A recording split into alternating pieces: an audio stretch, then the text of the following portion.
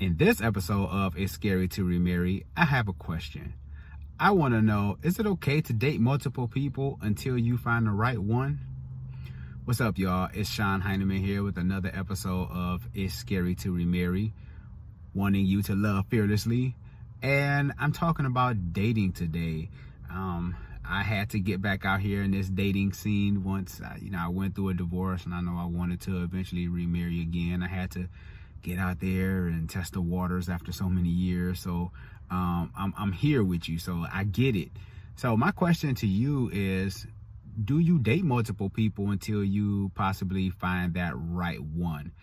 And if so, do you keep the potential people that you're talking to in the background until you really know that the person you're talking to is the one? Like, do you string other people along in the process while maybe this one guy or girl really stands out from everybody else?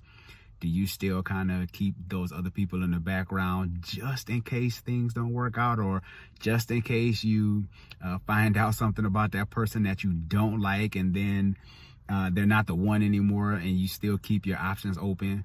How many people do you actually talk to on a dating scene?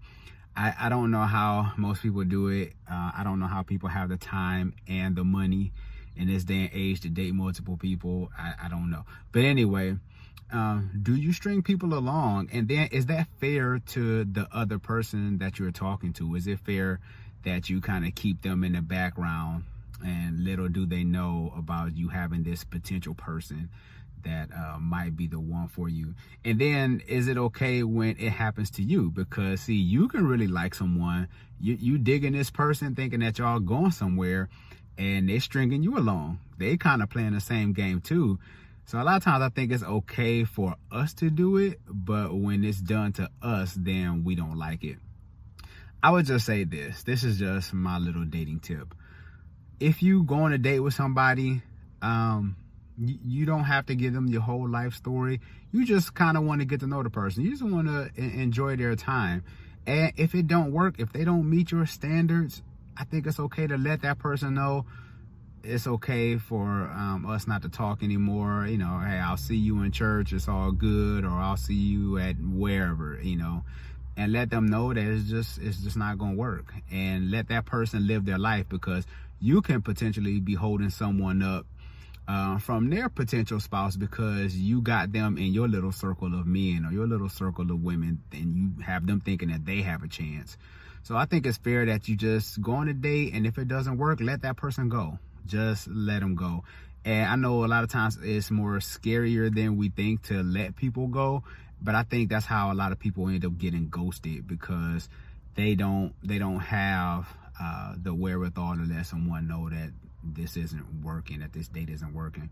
And then, do you give this person, how many dates do you actually give this person until you realize that you want to let them go? So let me know. Leave a comment below. I would like to know those questions. Talk to me. Feel free to share this video with a friend. I'm almost at 1,000 subscribers. I appreciate all the new subscribers. Thanks for the love. I appreciate it. Help your boy reach 1,000 subscribers. I'll continue to give out great content. And if you have any questions, feel free to email me at sheineman@outlook.com. That's S. And my last name is Hyneman. It'll be in the section below. You'll be able to get my email address as well. But I look forward to talking to you soon, people. This is Sean Heineman here, letting you know to love fearlessly. I'll talk to you soon. Take care.